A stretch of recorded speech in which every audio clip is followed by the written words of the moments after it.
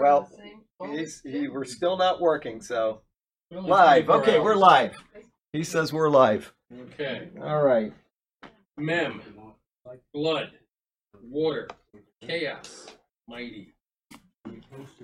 Oh, how I love your law. I meditate on it all day long. Your commands make me wiser than my enemies, for they are ever with me. I have more insight than all my teachers, for I meditate on your statutes. I have more understanding than the elders, for I obey your precepts.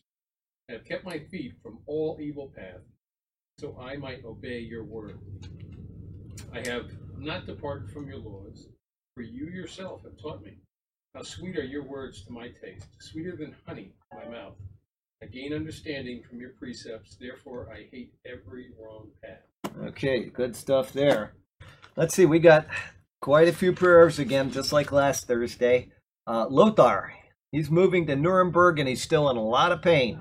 Yeah, so I don't know why he's moving. He didn't say the reason, but it may be because of his cancer. I don't know. But he is moving, and so that's extra stress. Let's see here. Jim and Egen Castle are looking for the Lord's guidance in the next phase of their life. And let's see here. Kent has a great job opportunity, and he asked us to pray about that. Bruce has been offered a job. Bruce and Jackie, some of you know him from Facebook. He's finally been offered a job. We prayed for them a few times, and so he had to take a drug test, ETC, and that passed, and so he's got the job.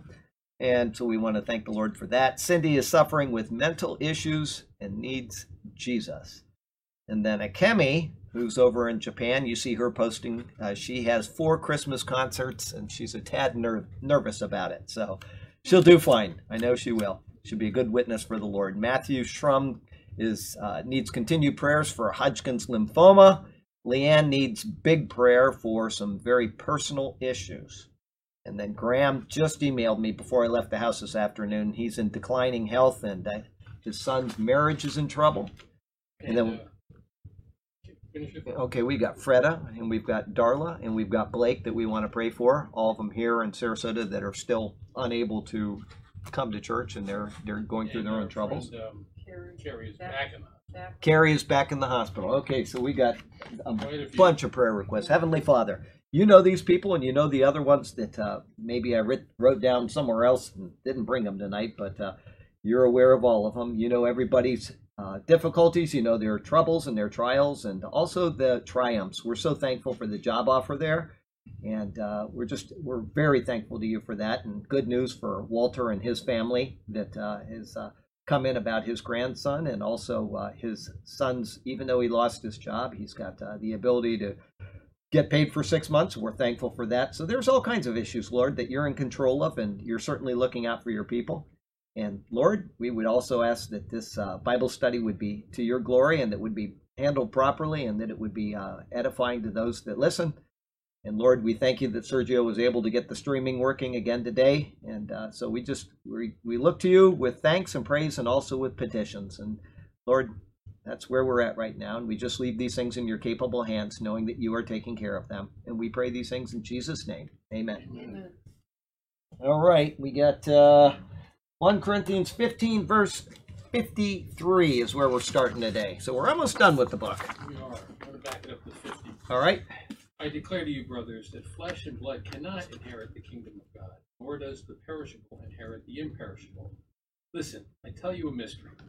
We will not all sleep, but we will all be changed in a flash, in the twinkling of an eye, at that very last trumpet. For the trumpet will sound, the dead will be raised imperishable, we will be changed. 53. For the perishable must clothe itself with the imperishable, and the mortal with immortality. With immortality. Wonderful stuff there. Okay, had a question from some of my friends just this week about that. Enoch and Elijah were taken up to heaven, and we're making the assumption that it's they that are the 2 witnesses that will come back. It's not Moses. People say it's Moses and Elijah. That's not the case. Moses has died. It's appointed for man to die, and then the judgment. There's no 2 deaths. So it's probably Enoch and Elijah that are going to come back. And they said, well, they're coming back, but they're going to die in the book of Revelation chapter 11, the two witnesses. And is that going to happen to the people that are raptured? And the answer is no. There's a completely different category. They were taken, but they weren't really raptured. They were taken for the Lord's purposes to serve him. And part of that serving means coming back and dying for the Lord. The people that are raptured, as it says right here, will be given immortality. And taking that back just a little bit, because I've been thinking about it all week, as Albert Barnes comments on verse 52, the last trumpet, and how, people try to fit that into the 7 trumpets of Revelation or some other trumpet that's out there. And that is not what that's speaking of. It is speaking of the end of the age, the last trumpet of the age. It's a closing of the church age. And so that's what's coming. And whenever that happens, it is going to be instantaneous. It's not going to be anything that we need to be concerned about. We're going to be so quickly with the Lord that we'll just be there. We're here one moment and we'll be gone the next. And whatever happens to the world after that is not going to be our concern. It's in the book of Revelation. It tells you what's coming on the world. And if people aren't ready for that, then they need to get right with Jesus. But, that's later. We'll get to that in a couple months, the book of Revelation. We got to go through 2 Corinthians. And we would be a month or two, but we'll get there. Anyway, we have... lost my thought. Okay, so 1553, I'll read it again. This corruptible must put on incorruption. We are never going to die again. We will be incorruptible, and this mortal must put on immortality. All right, so Paul continues with his explanation of the words of verse 50 in this verse now. He states two truths for us concerning our resurrection body. One, it must be suited to the spiritual nature of heaven. That's a given. And 2, it must be suited to the eternal nature of heaven. It's going to be a completely different category than what we have right now. And, I've said this a million times and people never seem to get it. I do, and that's all that matters to me. But I say, I can't imagine living forever. The last thing in the world that I would want is to live forever in this body. I can't even imagine it. I mean, it doesn't interest me. The thought of living forever in this body where I can trip and break a toe or, have to go cut up another tree and hurt my back or fix a sign outside of the church and fall and break an arm, whatever. It doesn't interest me. And I don't know. People say that and they think, how can you say that? I do not want to be Elon Musk that has my body preserved so that it can live forever. That doesn't interest me, okay? What is coming is on a completely different category than anything that we can imagine, and that is what the Lord has prepared us for. Not these fallen bodies. They get old, they get ugly, they break down, well, it's true. I mean, she's laughing, but it's true. Just look at me. So anyway, both of these are requirements. The spiritual nature of heaven, the eternal nature of heaven, concerning the body we will be given. The word for put on here is concerning both the incorrupt and the immortal aspects of this body. The word is enduo. According to Strong's, this comes from 2 words, en and duo.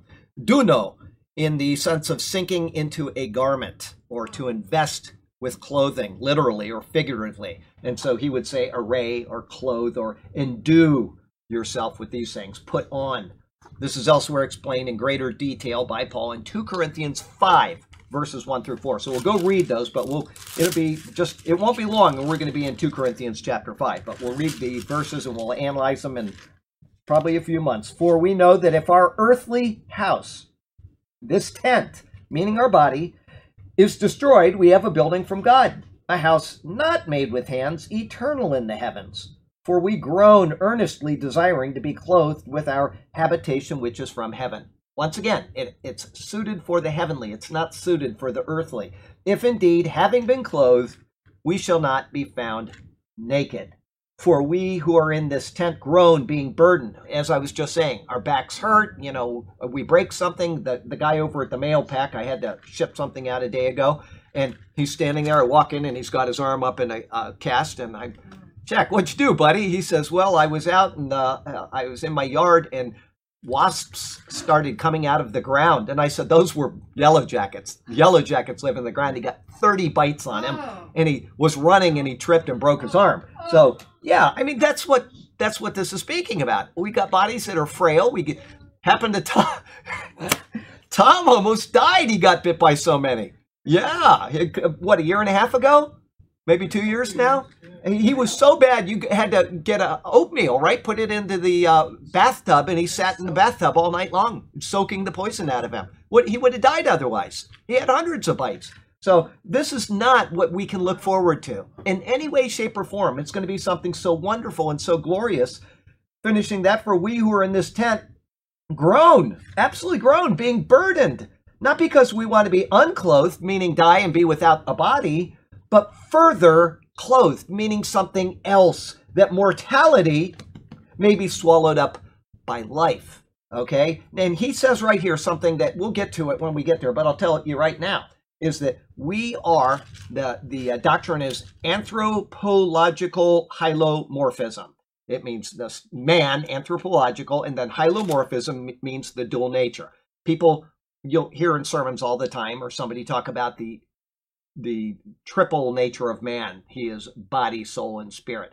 That is not taught in the Bible. The man is a body, soul unity, hylomorphic. Okay, there's two natures to man. The spiritual is not a separate nature. It's a connection to God that was lost. It's not a separate nature. When Adam was created, he had a connection with God. That was cut when he fell. Okay, and so there's no spiritual nature. Okay, or spiritual connection to God. He's a living being, he's a soul, and he's got a body. Okay. And this is justified by this verse right here, where it says that, I just lost the verse. I was in 2 Corinthians chapter 5. Let me read that again. 2 Corinthians 5. For we who are in this tent groan, being burdened, not because we want to be unclothed. And he says in verse 3, backing it up, if indeed, having been clothed, we shall not be found naked. What he's speaking about is that when we die, our body is gone. And so our soul is naked. It's not a natural state.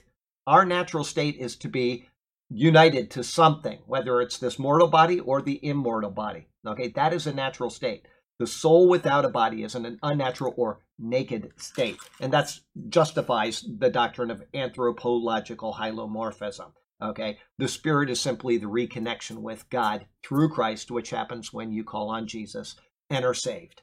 That's all that is. Okay, it's just a spiritual reconnection. Yes. We have a body. Temporary body in heaven. I do not believe that. People say that, and I've heard people argue that point, but I do not believe it. And I'll justify that when we get to 2 Corinthians. But what he asked, in case the people didn't hear, is will we have a body? You're talking about when we die before we're actually given our permanent body. Is That's that right. Yeah, okay. An interim body. I would say no. Okay, people will say they'll use Paul's. I know a man that 14 years ago went to the third heaven, and they'll say that he heard things, he saw things, and therefore he had a body. And so, well, one, that's a completely different thing that's going on. Okay, that's not a normal thing. But secondly, it says in 1 Samuel 28 that Saul went to the witch of Endor, which, if you know the bewitched mother Endora, that's where her name came from. Yeah, he went to this witch of Endor, and she raised Samuel. And there's no doubt, the text makes no doubt that it was Samuel. And he's a spirit. He doesn't have a body at all, and yet he seems to be clothed in a mantle. And he's an old man. He has the spiritual aspect of a being, but he doesn't have an actual body. Why have you raised me, he said. I wouldn't use that as prescriptive either. That's just simply the state that he was in.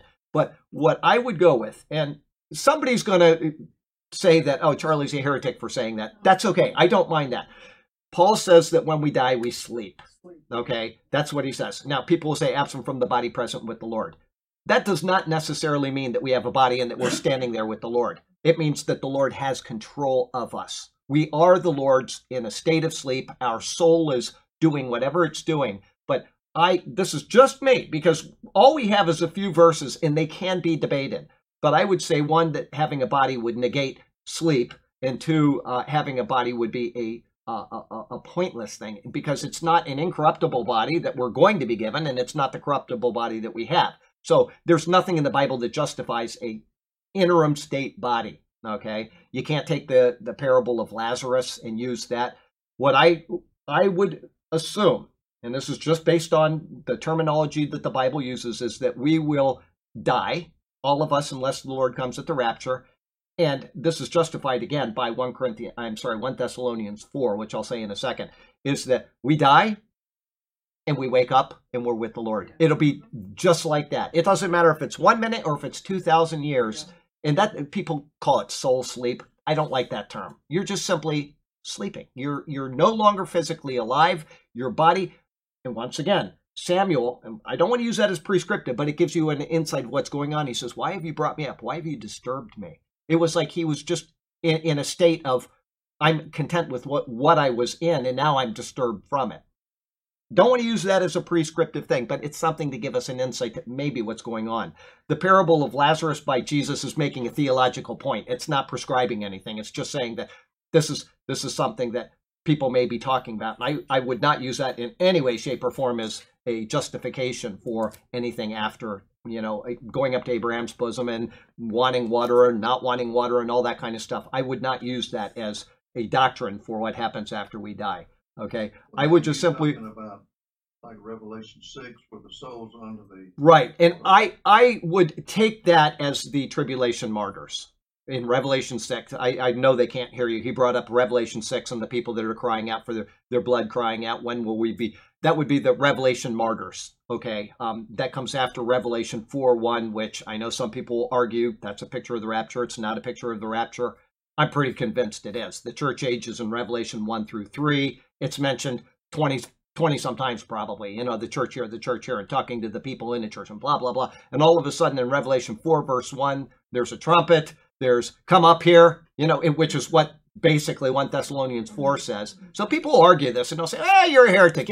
That's not heresy. Okay, heresy is something that will keep somebody from being saved. This is just simply a doctrinal issue, and it's a future unknown doctrinal issue for the 99% of it. We can look, we can speculate, but it is not something that we can be dogmatic about, especially because dogs don't care about those things anyway. But I would say that Revelation 4:1 is pointing to the rapture. The church is not mentioned again until Revelation 19:10, when we return with Christ. Now, people will, once again, they'll argue that and say, well, that's that heavenly host, that's the angels. No, that is the church returning with Christ, okay? But even if you want to argue that, the church is never mentioned between those. So the souls under the altar would be the Revelation saints. That's just me. I don't want to argue with anybody over that. I don't need anybody to send me their analysis of that, okay? I've read every analysis possible on every one of these things. That's just where I stand on it. And so that's just how I see it. I do not see there being a need for a interim body. Oh, and that takes us to 1 Thessalonians 4 before we go on, which it says there in 1 Thessalonians, and here's a reason why I would not think that we had a body, an interim body, is it says, I don't want you to be ignorant, brethren, concerning those who have fallen asleep. That means they're asleep, they are dead, but he's using the term sleep because that's the state that Paul describes people that are gone. Lest you sorrow as others who have no hope. For we believe that if Jesus died and rose again, which he did, even so, God will bring with him those who sleep with Jesus. Okay, so they're asleep with Jesus. They're not awake with Jesus. He doesn't say that. And it says absent from the body, present with the Lord. That means that the Lord has control over them. It does not have to mean that they are sitting there with the Lord, because the Lord is doing what he's doing right now. Okay, and whatever the dead are doing, I don't think it means that they're sitting there waiting for the Lord to give them a third body. He has control over them, is what that's saying. So even so, God will bring with him those who sleep in Jesus. God will bring those who sleep with him in Jesus, meaning they are with Jesus because Jesus has control over them. He is their Savior. For this we say to you by the word of the Lord, that we who are alive and remain until the coming of the Lord will by no means precede those who are asleep. So that means that they're in a state that hasn't transpired yet. Okay, for the Lord himself will descend from heaven with a shout, with the voice of an archangel and the trumpet of God. Woohoo! Revelation 4:1. And the dead in Christ will rise first. Assuming, or making the assumption in my mind, that they did not have a body, that they were asleep, present with the Lord in his control, but asleep in the Lord. They are raised, they're given that immortal body, and then we will be raised up together with them, as it says in the next verse, and thus we shall always be with the Lord. The Bible does not speak of an interim body. Okay, people will force that from parables and from other things, but I would not go that far. I would go with the fact that Samuel just as an example, he was called an Elohim, which is the word for God.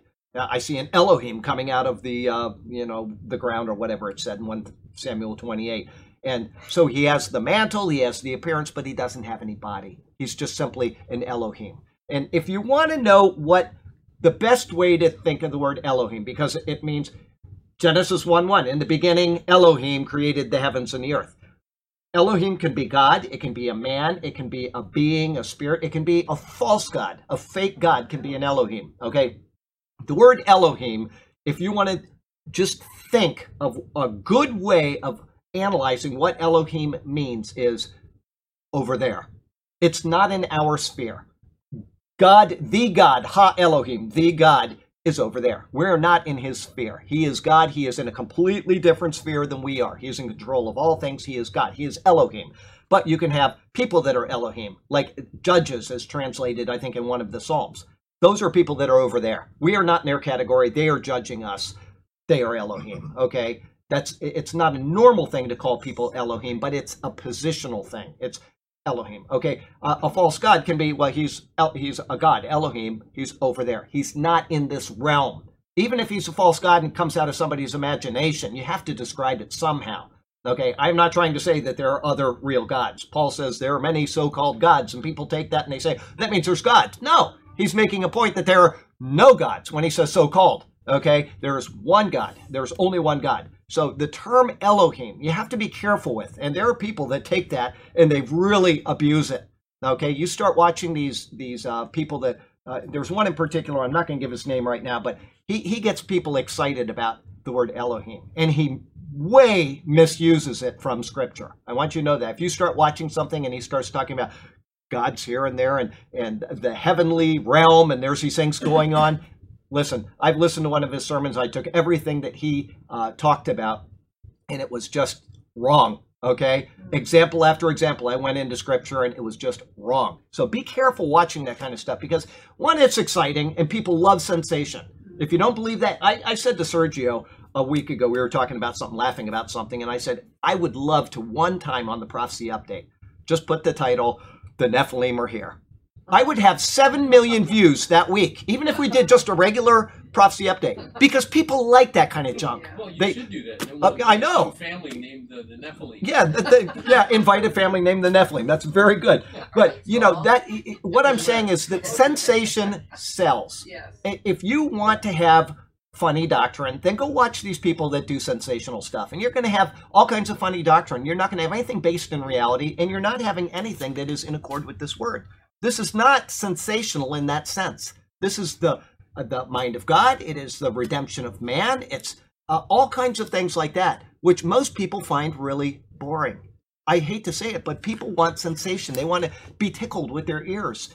And very few people, I was laying in back here, taking a break before you all came in today, and I kept thinking to myself, theology is hard work. It's hard work to say, I want to know what this passage is saying and why God is telling us this way. And it's so easy to do a Bible study where you just talk about sensational stuff. You get 14 million views on YouTube, and you haven't edified anybody. They haven't been built up in their faith. But if you want to know real theology, you've got to use your mind. You've got to think things through. And I don't want to belabor that point, but I want to take the most conservative view on the Bible possible, because that's the way I really believe God has given it to us, is a very conservative book, which tells us certain core doctrines, and he doesn't go out into crazy tangents to get us to those core doctrines. He keeps us in a very narrow path on each one of those doctrines so that we don't get sidetracked by those things. Anyway, we'll go on. Before you do, yes. You stopped at 2 Corinthians at verse 5. At verse 5, okay. You stopped there. It's like you didn't read it, but it's probably the best line of that whole... Okay, now he who has prepared us for this very thing is God, who also has given us the Spirit as a guarantee. There you go. So we got the Spirit. So ultimately, and once again, I don't want to argue with people. If they want to believe they have another body, that's fine. I won't argue it. This is just what I believe, and he asked the question, and so that's where I stand on that. But ultimately, we who believed in Jesus, his death, burial, and resurrection, are saved. We have the Spirit as a guarantee, as he just noted. And whatever Paul is promising us in these verses, the ones we just read and the one back in 1 Corinthians, that is going to happen. All of the other stuff, I may be wrong, he may be wrong, that guy may be wrong, but the important thing is that this is an absolute sure hope that we have. There's no doubt about it. The things that are open and explicit are absolutely 100% true. If, you know, the people that watch the Bible studies, I don't know if they watch the sermons, but I will say to them, to their tickled ears, that if you want to know the surety, the absolute surety of Scripture, I mean, you may have it in your heart already, but if you don't, go back and watch from Genesis 1:1 and follow along with what we've done, because I'm telling you, when you get done with Genesis, Exodus, and Leviticus, and you get into Numbers where we're at now, if you can't see that God has given us all of this information in advance, way, way in advance, and it's confirmed every single time we open a new passage in Scripture, I don't know where your head is. I mean that sincerely. If you can't see it after seeing how God has revealed in those passages the plan of redemption and his Son, your faith will be grounded if you don't watch them. If you do watch them. If you're not watching them now, and if you don't watch them, your faith will be grounded if you start watching them. That's what I meant to say. Anyway, so that's just my little plug for the sermons, but that's fine. You don't need to go into the Old Testament to have faith in Jesus, but you will be grounded in your faith when you go through those and you realize the book of Ruth. If you've never seen the Ruth sermons, there's only a few of them, I think 8. And I'm telling you, Jesus is all over it. It's such a beautiful book. Go watch that. Start with that. And if you say, hey, I really learned something, then take the bigger dip and go into Genesis and Exodus, and you will be blessed. Okay, so finish up our commentary here. Is when the trump sounds, the blessed hope. Oh, I'm sorry. I've got to go down here. In this, we can see the use of 2 separate metaphors for what our heavenly bodies will be like. The first is a garment. The second is a tent. These will be garments that never wear out, and a home from which is from everlasting to everlasting, given by God for the glories which lie ahead. So we have a garment, we have a tent. All right, life application. What discomfort do you feel right now? Okay, you know, everybody remember Pat? She's from Massachusetts, and she was here last year, and she walked up before you all came today to say hi. She's back in Sarasota, and was saying, I feel older now than when I left, right? I mean, that's how we are, and we have discomfort. So what discomfort is the question do you feel right now? You won't be feeling it ever again when you get your resurrection body. Now, that's something to hope for. I got to tell you what, the list of prayers today, the list of things that have been going on in people's lives, and man, when you get your resurrection body, whether you get an interim body or whether you don't, you will get a resurrection body. And when you get it, you will forever not feel the things that you feel right now. And you will want to live forever. If you're like me and you say, I just don't want to live in this body forever, you will when you get your new one, 100%. Okay, 54. When the perishable has been clothed with the imperishable and the mortal with immortality, then the saying that is written will come true. Death has been swallowed up in victory. Absolutely wonderful words. I mean, it's so wonderful to come to that verse and to say, death has been swallowed up in victory. It really has. Christ has prevailed over death. And if you are in Christ, death cannot hold you. Okay? And was it the same question or somebody else asked me this week about, I think I just added it into my answer about the body. There's a reason why we're not taken to glory right now. There's a reason why we live and we die. Okay? Anybody think why that is? Not done with this here? One is, yeah, that's a good answer, but specifically, I would say it's one, the dispensation has gone on for how long? Over 2,000 years, right? Somebody has to do it. Now, if you were given an eternal body the moment you called on Christ, then everybody would see that you have an eternal body, you haven't died, and they'd be calling on Christ. Okay? That would negate faith. It would negate faith because now you have sight. You don't have faith anymore. You have faith and not sight. Okay. And secondly, because it's been 2,000 years and because we haven't been given an eternal body already, then that means that we're going to die and somebody needs to replace us. Okay. So God has a plan. There is a reason for our death right now. There's a reason. And part of the reason for dying as a Christian is to give God the glory. How many times have you seen somebody that's a Christian that died well? Even if they died in a really bad state with pain or losing their faculties or whatever, they died well because they were clinging to Christ. That's all by itself. That's its own reason to give God glory. Okay? There are lots of other reasons why God has left us here, but I would say the main reason is to carry on the message of the gospel, because God has a long-term plan and we're just short-term units right now. Okay? But there is a point, whether it's going to be in our life or not, and I would say, I would hope so, but I'm not going to be dogmatic about it, is that there is a point where we will no longer have to worry about death because we are going to be raptured. And that will be the end of that for believers. We're not there yet, but when it happens, whether it's in 10 minutes or whether it's in 10 years, I think it's coming soon. I think most of you probably feel that way as well when you look at the state of the world. But one of the things that I think about in the state of the world is that 4 or 5 years ago, I never would have thought that the world would be the way it is today. Not in a million years would I have thought it. And that tells you that if we didn't think it 4 years ago, maybe in 4 years from now, it'll be 10 times worse. But so it could go on. We don't know. So I'm not one of these speculators on the rapture. I have a feeling because Israel's in the land and because things are, lined up properly, probably it's going to happen. But I'm not going to give anybody a false sense about that one. Okay, 1554, the thought of the previous verse is repeated by beginning with, so when? At the time that these things occur, what was written by Isaiah the prophet will come to pass. In chapter 28 of his book, he writes about the work of the Lord. Let me see. Paul cites him in Isaiah chapter 25, and he's in verse 8. Let me see if I might back up a little bit there. Verse 27, 26, 25. Okay, verse 8. Yeah, I'm going to go back to 6. And in this mountain the Lord of hosts will make for all people a feast of choice pieces, of a feast of wines on the lees, of fat things full of marrow, of well-refined wines on the lees. And he will destroy on this mountain the surface of the covering cast over all people, and the veil that is spread over all nations. He will swallow up death forever, and the Lord God will wipe away tears from all faces. Right there in the book of Revelation, that's referred to the rebuke of his people. He will take away from all the earth, for the Lord has spoken. So it is coming. It's assured that it's going to come, and all we can do is just wait for that day. But Paul is writing about it to us now, citing Isaiah. Paul's citation is not a direct quote, but the intent remains. In the Old Testament, the word forever in Hebrew is elsewhere translated as in victory in Greek, because the intent of the words is ultimately the same. That which is rendered forever has been accomplished by a victor.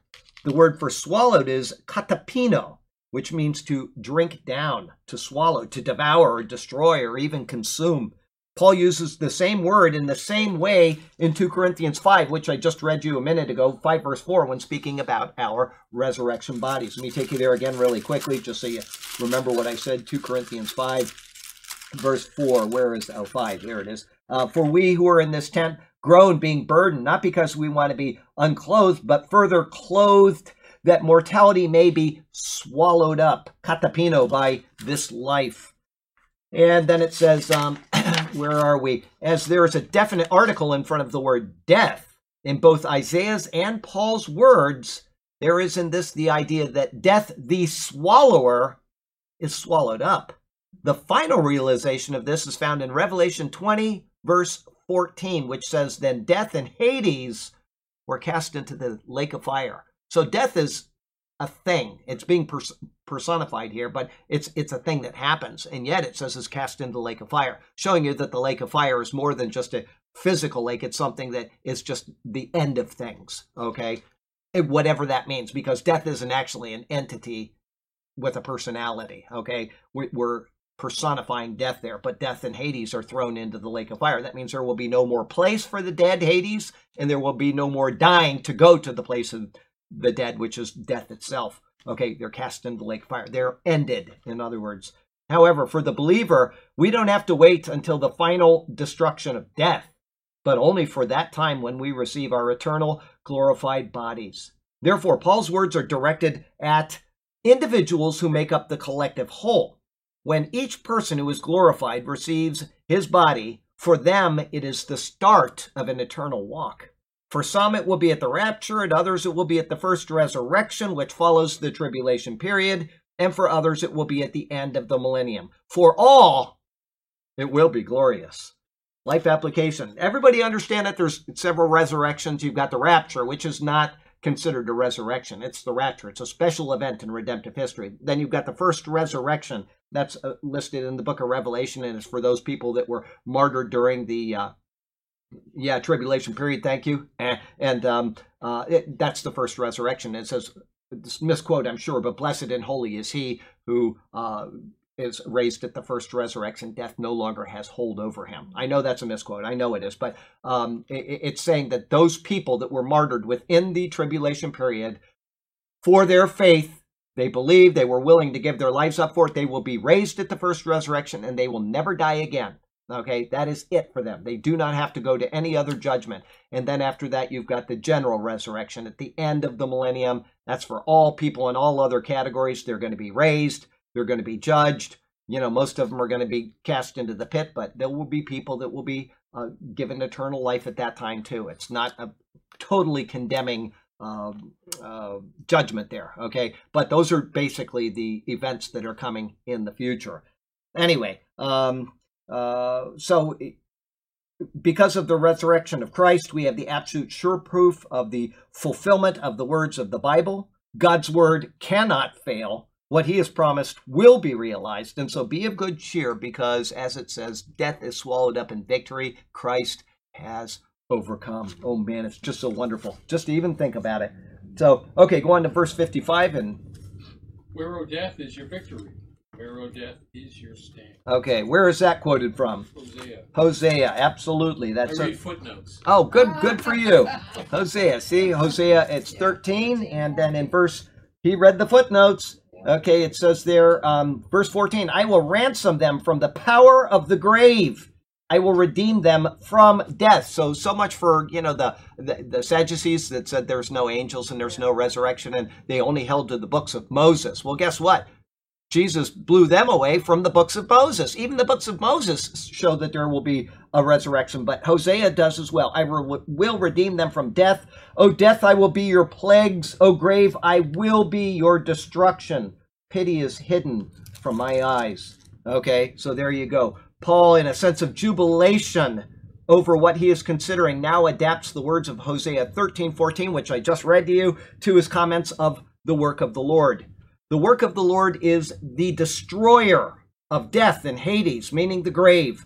And so in his exuberance at the thought of Christ fulfilling that passage, he adapts words for his audience to consider with him. Now remember, Paul is sitting there and he's writing this, and what does he do? He refers to Hosea, a book that most people probably don't even know exists, even in his time. It's just one of those little obscure books, and yet there's so much richness in the book of Hosea. But, you know, talking about Hades, the grave, and the pit, that's one of the things that Solomon says can never get enough. One of them is fire. Fire can never get enough. It never says enough, right?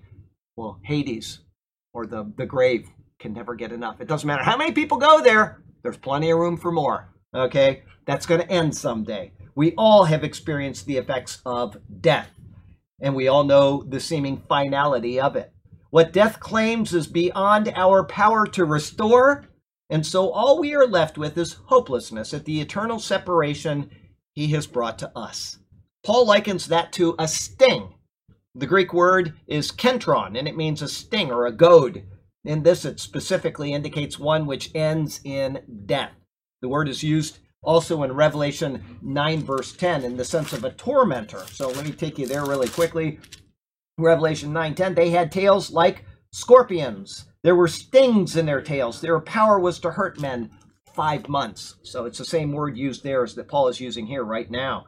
And it says the sting is removed through the work of Jesus. And so Paul poetically asks death, where is your sting? In Christ it is no longer the great destroyer it once was. His sting is gone and death has been rendered impotent. And the sting of death once filled the abyss of Hades. It appeared that its consuming pit was the final victor.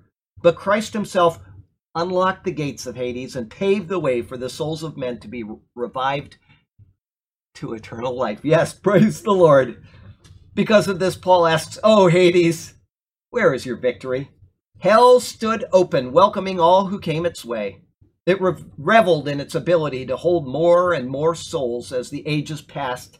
It felt smug, as if its power was unstoppable. But Christ prevailed over it and purchased release for the captive souls. This is why Revelation verse 20, or chapter 20, says that someday those two foes will be forever banished from their once exalted position. They will be cast into the lake of fire, never to consume another. The victory belongs to the Lord. Let me take you there really quickly, just so you can see where it says that. I've already cited it, but we'll read it to you. Revelation 20, verse 14. Then death and Hades were cast into the lake of fire. This is the second death.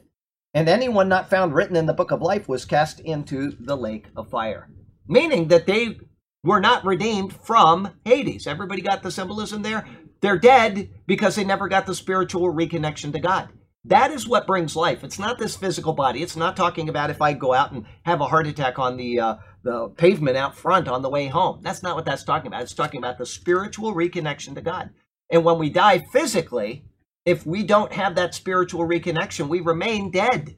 And so into the lake of fire you go.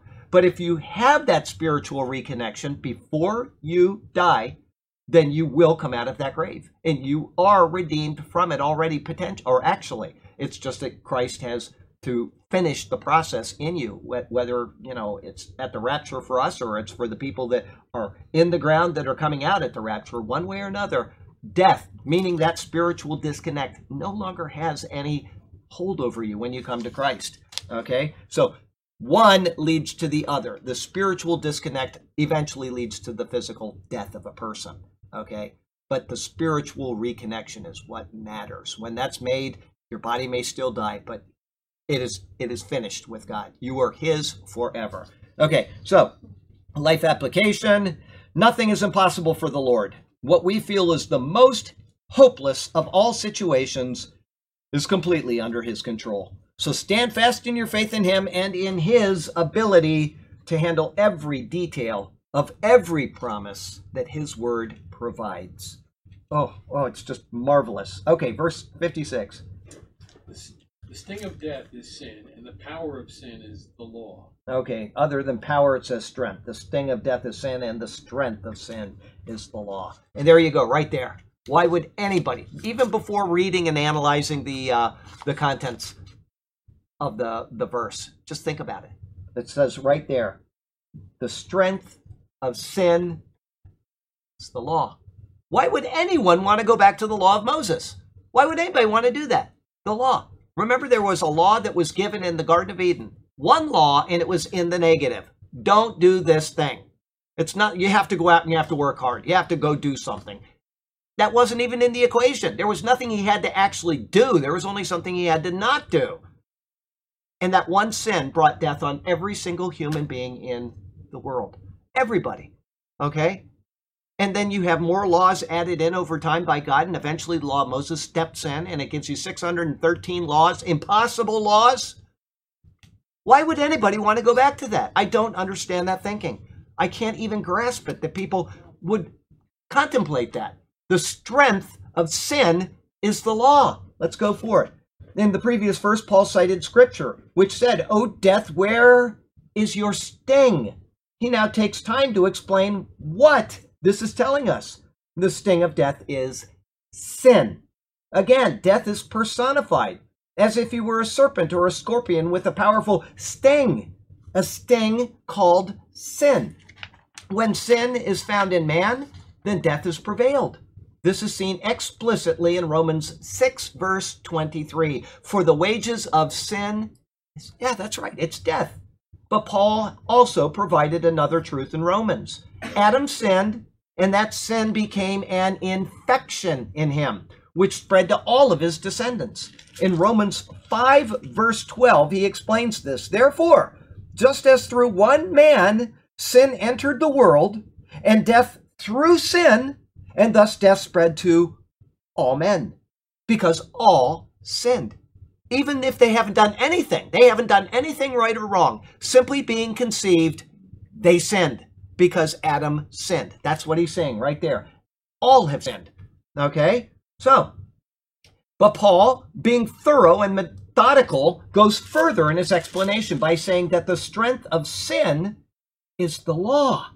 Adam had a law, albeit one commandment, but a law nonetheless. When he broke that law, even though it was done in innocence, wrath ensued. Paul explains the reason for this as well in Romans chapter 4. In verse 15, I'll start with 14. I do not write these things to shame you, but as my beloved children, I warn you. Well, I'm in 1 Corinthians. I got to get into Romans. Sorry about that. Hello. Come on, Charlie McFly. Okay, Romans 4, and I said, what was that? Verse 15. Okay. We'll go to 13. We'll start at the beginning of the passage. For the promise that he would be the heir of the world was not to Abraham or to his seed through the law, but through the righteousness of faith. For if those who are of the law are heirs, think of the people under the law of Moses, if they are heirs, faith is made void, and the promise made of no effect. Verse 15, because the law brings about wrath. That's right, for where there is no law, there is no transgression. Doesn't matter what law you're speaking of. I just picked the law of Moses because that's the one that's binding on the people of Israel that people seem to want to go back under. 613 impossible laws, and they want to go back under that. But it doesn't matter what law you're speaking about. It could be anything that the Lord said to Noah. It could be something that he said later after Moses had died, but still applies to the people of Israel. All of these things are law. And when God gives a law and we transgress that law, you die because sin enters in.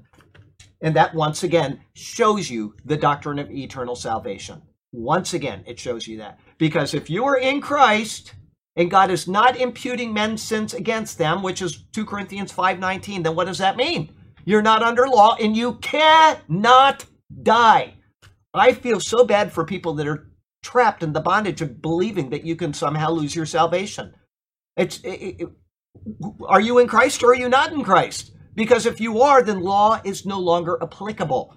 You can sin, but there is no imputation of sin. Because if there was imputation of sin, then we would all be condemned 2 seconds after being saved. Every single one of us. None of us would last that long. I'm telling you. The thought that goes through your mind, because thought counts for intent, you will be condemned. All right, so here we go. If there was no command given to Adam, think of it. There's the whole garden and everything, including the tree of good and of knowledge of good and evil, and the tree of life. Okay? It's all there, exactly the way that God made it. And he doesn't give Adam a law. He gave Adam a law, and he says, if you do this thing, you're going to die, right? If he didn't give them that law, could they have died? Absolutely not, because there's no law. Sin cannot be imputed. And therefore, they could have just gone up to that tree of knowledge of good and evil, and they could have snacked away all day long, and nothing would have happened to them. But they were given a law, okay? There would have been no transgression, but there was a command which was violated. And that tells you, it's not just the eating of the fruit that was wrong. It's the doing of the deed that's wrong. It doesn't matter what it was. It's the disobedience. And that takes you right back to the 10th commandment, which is, anybody? 10th commandment? Thou shalt not covet. She's got it. Shall not covet. Okay? Who knows that you're coveting? You and the Lord. And that is it. There is nobody else that knows that you're coveting, and yet it is one of the big 10. That tells you that it is intent which brings about death. The fruit was just there to solidify it in their minds. Okay? It is intent. All right? If there was no command given to Adam, there would have been no transgression, but there was a command and it was violated. Thus, wrath, resulting in death, was the consequence. However, there was even a reason for this. In God's wisdom, he gave a law that he knew Adam would break. He knew he would. But in order to show man his utter dependence on the Lord, this took place. If not, then Adam would never have truly understood his relationship to his Creator. We could not have appreciated anything that we can now appreciate because of that act. So everything has a good purpose, even something that we would think of as an evil. That goes to a sermon that I typed 2 weeks ago and I built on this past Monday. You'll get that in about 8 or 9 weeks, okay? Some interesting things for you to think about, okay? But Adam would never have truly understood his relationship to his creator. Paul shows us this in Romans chapter 7. I'm going to not turn to 1 Corinthians 7 this time. I'm going to go to Romans 7, okay? And I'm going to take you to verse 7. What shall we say then? Is the law sin? Certainly not. On the contrary, I would not have known sin except through the law. Think of Adam. He gave him a law, and he would not have known what sin was. He could not have appreciated good or bad or any of those other things. There's nothing to compare his state with, and so God gave him the law. For I would not have known, here it is, covetousness, unless the law had said, you shall not covet. If God didn't put that in the Big Ten, which he did, we would have had no idea that it was wrong. We would have coveted all day long and said, well, it doesn't matter because I'm not doing anything. It's just in my head. And yet God says that it is in your head and therefore it's wrong. Everybody see that? Coveting. Paul picks the little one, the one that doesn't matter, the last one, when it's the one that leads to everything else. When you covet, you end up taking somebody's wife and you commit adultery. When you covet, you end up lying because you stole something, because you coveted it. When you covet, you end up killing somebody. When you covet, you make a false god of yourself or of something else. When you covet, it covers all of it. And that's why Paul picked that little one, which is actually a really big transgression in God's eyes. And that's what he did. We'll go on. But sin, taking opportunity by the commandment, produced in me all manner of evil desire. Because now I know what coveting is. There's all kinds of evil desire. For apart from the law, sin was dead. I was alive once without the law, but when the commandment came, sin revived, and I died. And the commandment which was to bring life, the man who does these things will live by them. I found to bring death. There you go. It's right there. The book of Romans, go back and read it 100 times, and you're always going to get something new out of it. It's always going to renourish your soul, okay? If there were no command given to Adam, there would have been no transgression. Adam realized what sin was because a law was given, which he then broke. By that, sin entered the world, and along with that came death. This is what Paul is showing us in 1 Corinthians 15. But it must be remembered that he is doing it in relation to the work of Jesus Christ, work which is greater than the failing of Adam. I love Romans where it says, more than, much more than. He's showing these superlatives of what Christ did over what Adam did. Thus, in Adam all die, but in Christ all will be made alive. And we'll qualify that. Every person who trusts that God's provision in Christ is sufficient will be rewarded with eternal life. Oh, it's so exciting. What? Romans or Hebrews? What? Romans. Romans. The better than. The better than. Well, that's greater than. That's Christ is greater than the law. Christ is greater than Moses. Christ is greater than Aaron. But when the much mores are in Romans, especially like Romans 5, much more this and much, yes. But yeah, I mean, they're you know, you can see Paul's handwriting in there. I don't care what anybody says. Hebrews is definitely Paul. Anyway, life application. In Christ, sin is dead because the law is nailed to the cross. We have prevailed over the law, not by our own actions, but through the work of Jesus. Our faith in this act is what brings us reconciliation with God. Have faith that even your present failings can never separate you again from the love of God in him. You've got Adam as our federal head. You've got Christ as the federal head of something else. We can't do anything about this, but he did this over here, and he says, here's how you move from him to me. How do you do it? You believe. That's all he asks, is that you believe, and you will move from the federal head here to the federal head here. And it's done. You are now in Christ. Once again, eternal salvation.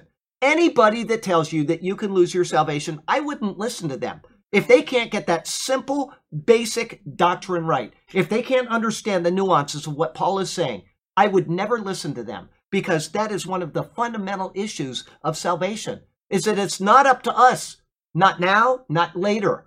Because if it was up to us later, then it means it was never of grace. Never. If we have to keep ourselves saved, then it wasn't of grace at the beginning. There was never a point where it was of grace. If people can't get that right, they are poor teachers. I almost used a attached descriptor on it, but I'll just say poor. Okay, 1557. Okay, but thanks be to God. He gives us the victory through our Lord Jesus Christ. Woo!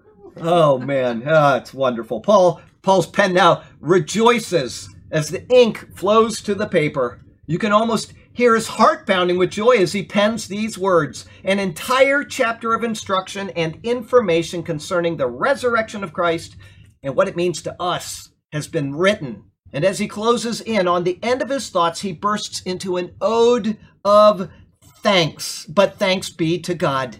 It was God who sent his Son into the world on our behalf. It was God who allowed his Son to die on the cross, thus paying man's sin debt. And it was God who raised him from the dead, having accepted his work. What part of that did we have in it? None. None. Absolutely none. Why would you go back and say, I need to observe the feasts of the Lord right now? As Paul says in Colossians 2, these things are a shadow. The substance is found in Christ. Why would you say, I don't need to eat pork anymore? And then they'll pull this one across for me. Well, Jesus didn't eat pork and it's unclean, and they go through all of these things. When, what does it say in the book of Acts? Call nothing unclean that the Lord has. Just take things in their proper context. All things are pure for those who are in Christ. And for those who aren't in Christ, everything is defiled. Everything. It doesn't matter what you eat. Go eat a lamb chop. It is defiled. It has nothing to do with the substance of the meat. You know, I hear people say, well, they're God's garbage cans. Well, they taste really good. I can tell you that right now. No, I'm just saying, you know, it's like they say, well, you shouldn't eat a lobster because they're down there. They're God's garbage cans of the ocean. It's just stupid. Once again, if you don't understand that, go back and watch the Leviticus 11 sermons, and you'll understand why God chose certain animals, and he names certain animals, but there are other unclean animals that he doesn't even bother naming that are right there in Israel. And then he gives clean animals, but he doesn't name all of the clean animals. Later, as a side note, he says this animal and this animal you can eat, but it wasn't a part of the dietary laws. Why? Why did he say that they have to have their hooves divided? Why did he say they have to have scales on them? Everything points to Jesus. Everything. Every word of it points to... That's what... You know what, Pat, when she was here earlier, here's what she said to me. She said, I'm going through Leviticus right now, and she says, I never thought I'd be excited about the book of Leviticus. She said... Right on the same page with me. It's like... I was thinking of you when she said that, because I remember you telling me that. And she said, I used to just read it and go, blah, blah, blah, blah, maybe I can skip this. Blah, blah, blah, blah. And she says, now it's like open. It's open because it's all about Jesus. All right, here we go. God raised him from the dead, having accepted it was God who raised him from the dead, having accepted his work. All of this came from the mind of God and from his eternal counsel for the sake of his wayward creatures.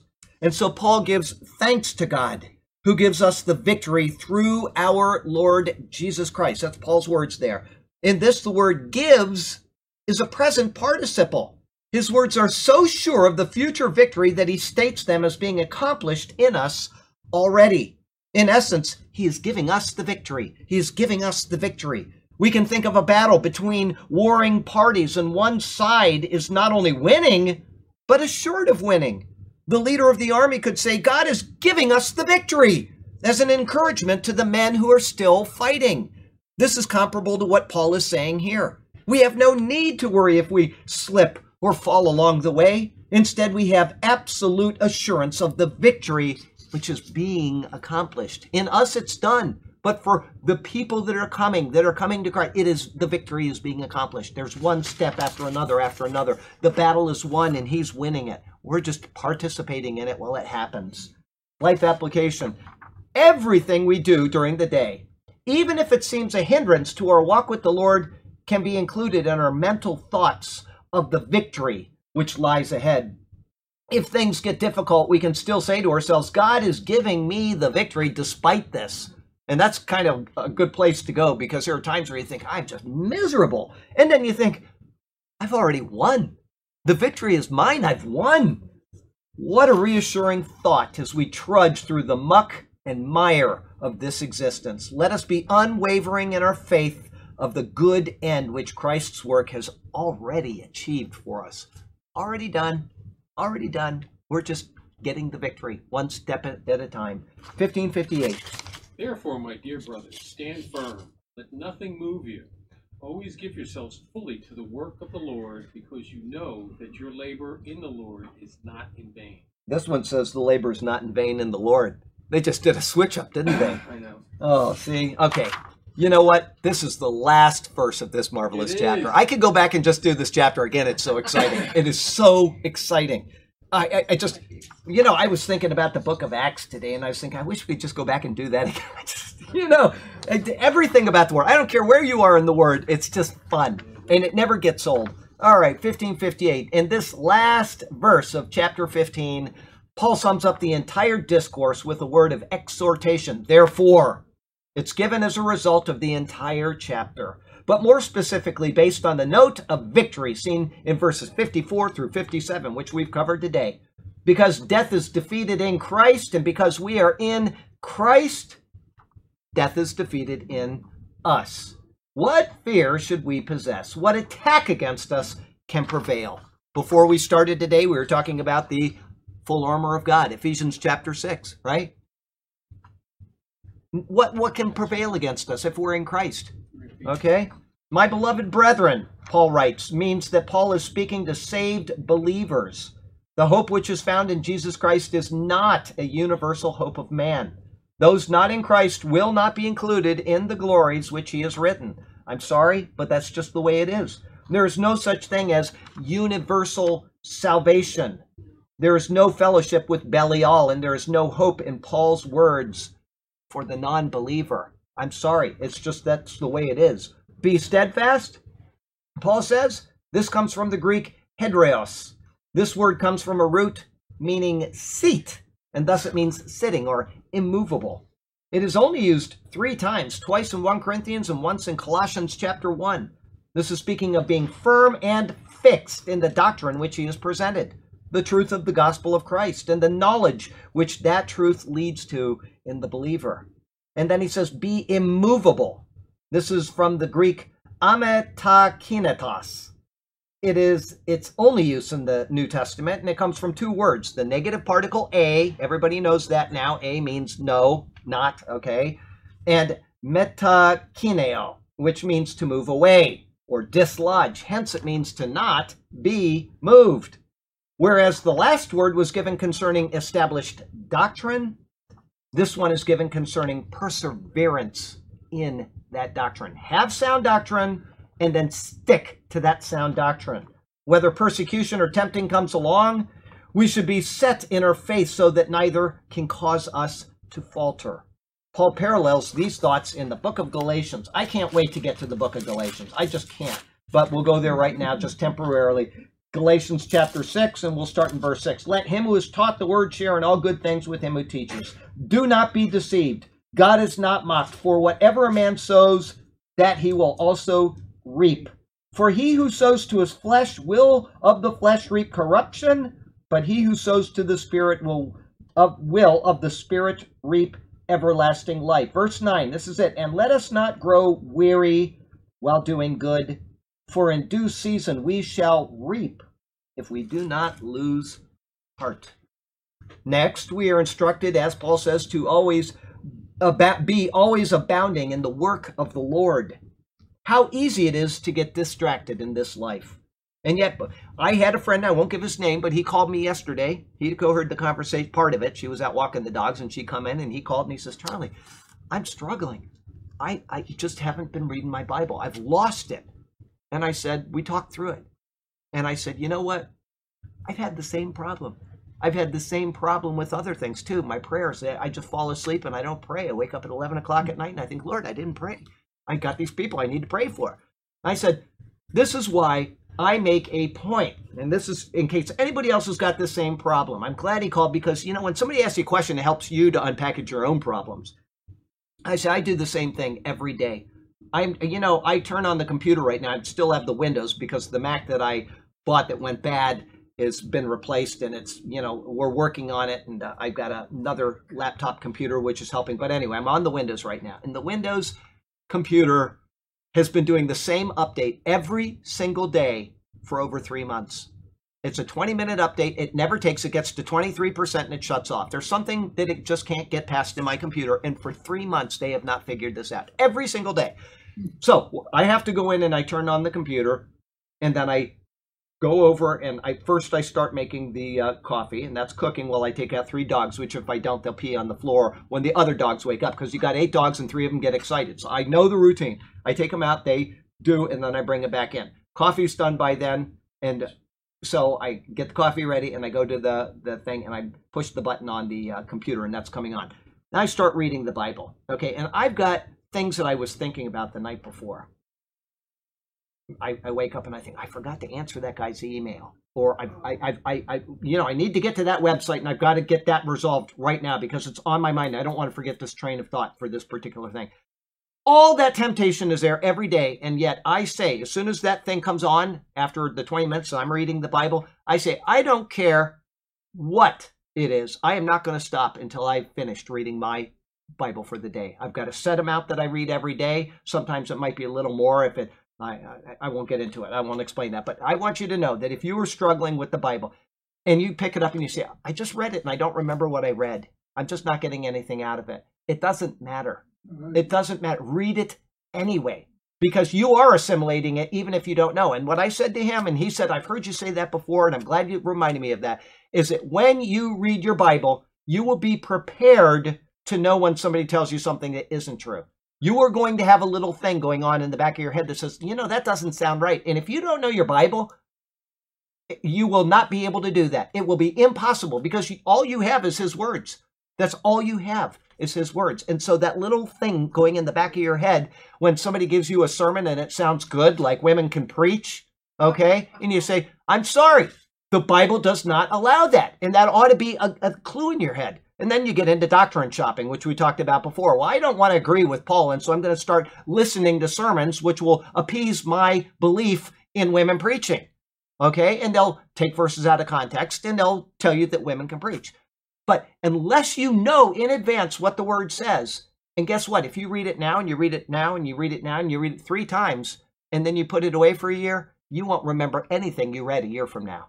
You got to read it every single day of your life. That is my encouragement to you, that if you're struggling with reading the word and you're not getting anything out of it, read it anyway. You set your day. I guarantee that you eat your lunch. I guarantee that you take your break when your boss says you can take your break. I guarantee that you drive to a certain point and you're doing something. You're going to do those things. And when you get home, I know that you're going to turn on your TV and you're going to watch your favorite TV program. If you have time for those things, you better have time for the Lord, even if you don't think that it's benefiting you. When I was at Grace, and we'll get back into this after this, when I was at Grace, interim pastor, not interim, but he was just there for 1 week, and he said, he was asked to preach, and he said, there are times where you just don't feel like reading your Bible. He said, why would you force yourself to do that? And I felt like getting up and walking out of there. If I wasn't responsible for something at the time, I would have just left. That galled me when I heard that. Why would you force yourself to read God's word? Because it's God's word, and it may not be affecting your life right now, but it will give you something that you need in the future. And if you're not reading that word and you're not in it, then you are the one that's failing. For him to say that, I was appalled. You force yourself. If you don't feel like it, then you force yourself. Because when you're not feeling well and you know you got to eat, what are you going to do? You're going to force yourself to eat. I've seen people do it 10 million times. You don't feel like doing something, my boss wants me to do that, and I just don't want to do it. Well, guess what? If you don't do it, you're going to get fired. So you force yourself to do it. Read your Bible. 2 things. Yes. First of all, I'm excited now. I've always found that if you're going to put time aside to do anything for the Lord, yes, and you're going, oh my gosh, I got to do this, I got to do that. It's funny how the Lord will just like move. Everything gets moved out of the way. Get it, and then everything gets done. Everything gets done. If you put him first, you will be rewarded for it. He will make sure everything else gets done. You're absolutely, go ahead. Second point. Second thing, steeping. What? Steeping. Steep, oh yes. It's a passive word. Right. It's not the tea is doing anything. It's steeping. It's steeping. That's right. You read it, you read it, you read it, you read it. And you're just being steeped in it. It just becomes... That's absolutely right. And one other thing, which is a very good point that I've heard in a million sermons, and it still is valid after a million sermons, is that what did I preach on 2 weeks ago? Anybody? Okay. Of course you don't remember. And so why do I go to church if I don't remember what the pastor preached on Sunday? Well, the point is, what did your wife make you for dinner last night? I know. I don't know. I don't remember, but guess what? It nourished me, didn't it? Mm-hmm. You were in the sermon, you heard it. You may not remember what it was at that time, but it nourished you. You don't have to remember it right now, but it did something for you. Right. I've heard that in 20 sermons, and every time I hear it, it reminds me how important that precept is. Just because you don't remember what Hideko cooked, hey, you come to my house and you have her dinner and you don't remember it, you're in trouble. You will remember, I guarantee it. She's the best cook on this planet. Anyway, let's go on. Galatians 6:9 I read. Next, we are instructed to always be abounding in the work of the Lord. I know I read this. I'm going to read what I didn't again. How easy it is to get distracted in this life, and yet Paul asks us to have our priorities right. We have the Bible to study. We have church to attend. We have a ministry we have been called to. We have people to speak to about Christ. We have devotionals to read and to ponder. We have thanks and praise to be offered continuously, and so on. Paul is asking us to set aside the temporary things of this world in order to direct our lives to the work which has eternal meaning. All the other things that we do, I don't care what they are not eternal in meaning. I was thinking of the old joke a day ago that nobody on his dying bed says, I wish I'd worked an extra hour. Nobody says that. Not one person. There are people that say, I wish I'd gotten closer to the Lord, or I wish I had spent my time following Jesus, but nobody says, I wish I had spent more time at the work. That's the last thing you're thinking about when you're on your deathbed. Finally, he tells us that in these efforts, we are to know that our labor is not in vain in the Lord. I guarantee you, pray for these guys. I guarantee you that Ray and Jess are going to have a point. They may not be there yet. They haven't really gotten into what they're doing. They're over in Papua New Guinea, and they're going to think, are we making any difference at all here? I guarantee it. It's coming. They're going to feel hemmed in. They're going to feel beaten down. And we need to pray for the missionaries that are out there. I guarantee you that those two young people they may be on fire right now, but there's a time where it's going to come where they think, are we making any difference? We just told them about salvation and they get saved, and now they're out sacrificing to the wood god or something, and they're going to think, what are we doing here? It is worth what they're doing. Their lives are not worth quitting what they're doing for any reason. They are honoring the Lord with their lives, and they will be rewarded for it, but they need the prayers of the people. And maybe one of them is going to email you. Some of you know them, and they may say, man, I'm really struggling right now. Don't tell anybody, but I'm having a tough time. And then you say, okay, well, can I tell other people to at least pray for you? Yes, I'm thinking of somebody that we have that with right now, Jim and I. I can't tell them what it is, but they can pray for this person. Okay, our labor is not in vain in the Lord. He has meticulously defended the truth of the gospel, and he has given answers to those who questioned the truth of the resurrection. They're asking, how do we know? And Paul has answered them. As he did, he provided examples of known things, such as a seed sprouting to new life, to show that even in creation, there is a suitable precedent for us to comprehend and to trust. In his words, he used Scripture itself to prove what he had stated. He didn't just make it up out of his head. He didn't just claim that it was from the Lord. It is from the Lord because he cited it from the Lord's word. Okay? The surety of the word of God stands as a testament to the guarantee of the fact that we who are in the Lord will participate in his resurrection. That's Paul's words, in the Lord. Will participate in his resurrection and the eternal life which stems from it. Once again, you talk about eternal salvation. Did he say anything questioning that in any way, shape, or form? He talks elsewhere about judgment. He talks about rewards and loss of rewards. He talks about people that have walked away from the faith, that have shipwrecked their faith, and yet he never questions their salvation. Okay? Therefore, we are to be unmovable in our faith and practice, knowing that a better reward awaits us in our heavenly life to come. When you think that it's not worth it, when you think that it's just trudge and chore, hey, Tom and I know, Jim knows, Laura knows, we've been out at the projects. 13 years Tom has been doing this, and I guarantee you that Tom and I have had a couple times where we've talked to each other. Haven't we? It just seems like we're getting nowhere. We're spinning our wheels. I don't know what I'm doing out here. And yet we continue to go every Saturday. Why? Because we know that it's important. Just like us reading the Bible, staying in the Bible, because if we don't, then we're going to start getting away from it, and somebody's going to tell us something false, and we're going to believe it because we're not grounded in it. We are there every week as their little bit of nourishment that they get. And some of them really appreciate it. Doris said it just this past week. She said something about that. You've been coming all these years, and, whatever she said, just something off the top of my head. But some people need that every week, and it changes their lives. Sonia in particular, anybody, and Ronaldo. You think of these people that were so far off in their lives, and now they're living normal lives, but it's just a little bit at a time. And so there are times where Tom and I have really sat down and just questioned, what are we doing out here? I remember, and it always happens. Tom said this to me, and I said it to him. We'll be pulling up one Saturday morning, and I just don't want to pull in here today. I just don't even want to be here. And when we leave, we pull out, and what is it? It's the best day of our life. It was the best day of our life. We got what we needed, even if nobody else got what they needed that day. Isn't that true? Pennies aside. Pennies aside. Pennies aside. Just so the people online, because we only got a couple more minutes and we're going to finish with the life application. When we're at the projects, we have every week a penny contest. Who can find the most pennies? Okay? You would think it'd be gone by now. You would think that all of the pennies would be gone by now. And every week we find 20 or 30 pennies. Every single week. Every week without fail. Sometimes we find $1. We find quarters and nickels. But I want you all to know that I have lost twice. Oh, you keep scoring? Twice. Yes. I have lost twice. Now here's the way it goes. We find pennies, and if we find 2 pennies and somebody finds a nickel, it's still the 2 pennies that wins. Oh, really? Okay. But if you have the same amount of money, then the coins matter, okay? Then the value matters. So it goes number of coins first and then value. And so, yes. Now, I haven't always been there, so other people have won, but I have lost twice. Okay? I love finding the pennies. It's just fun. It keeps us going. It gives us something to anticipate. Okay, so let's go on. We got, therefore, we are to be unmovable in our faith and practice, knowing that a better reward awaits us in our heavenly life to come. Life application.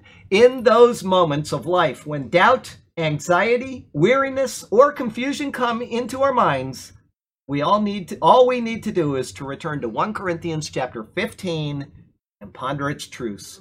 When we do, we can refresh our souls and re-engage the battle around us with confidence in the hope that we possess. Wonderful, wonderful, wonderful passage of Scripture. Heavenly Father, we thank you for the hope that we possess. We thank you for the surety of it, the absolute guarantee that our bodies are going to rise, whether at the rapture or both at the rapture, but whether out of a grave or whether standing here in our blue jeans on Thursday evening, whatever it is, we are going to be with you.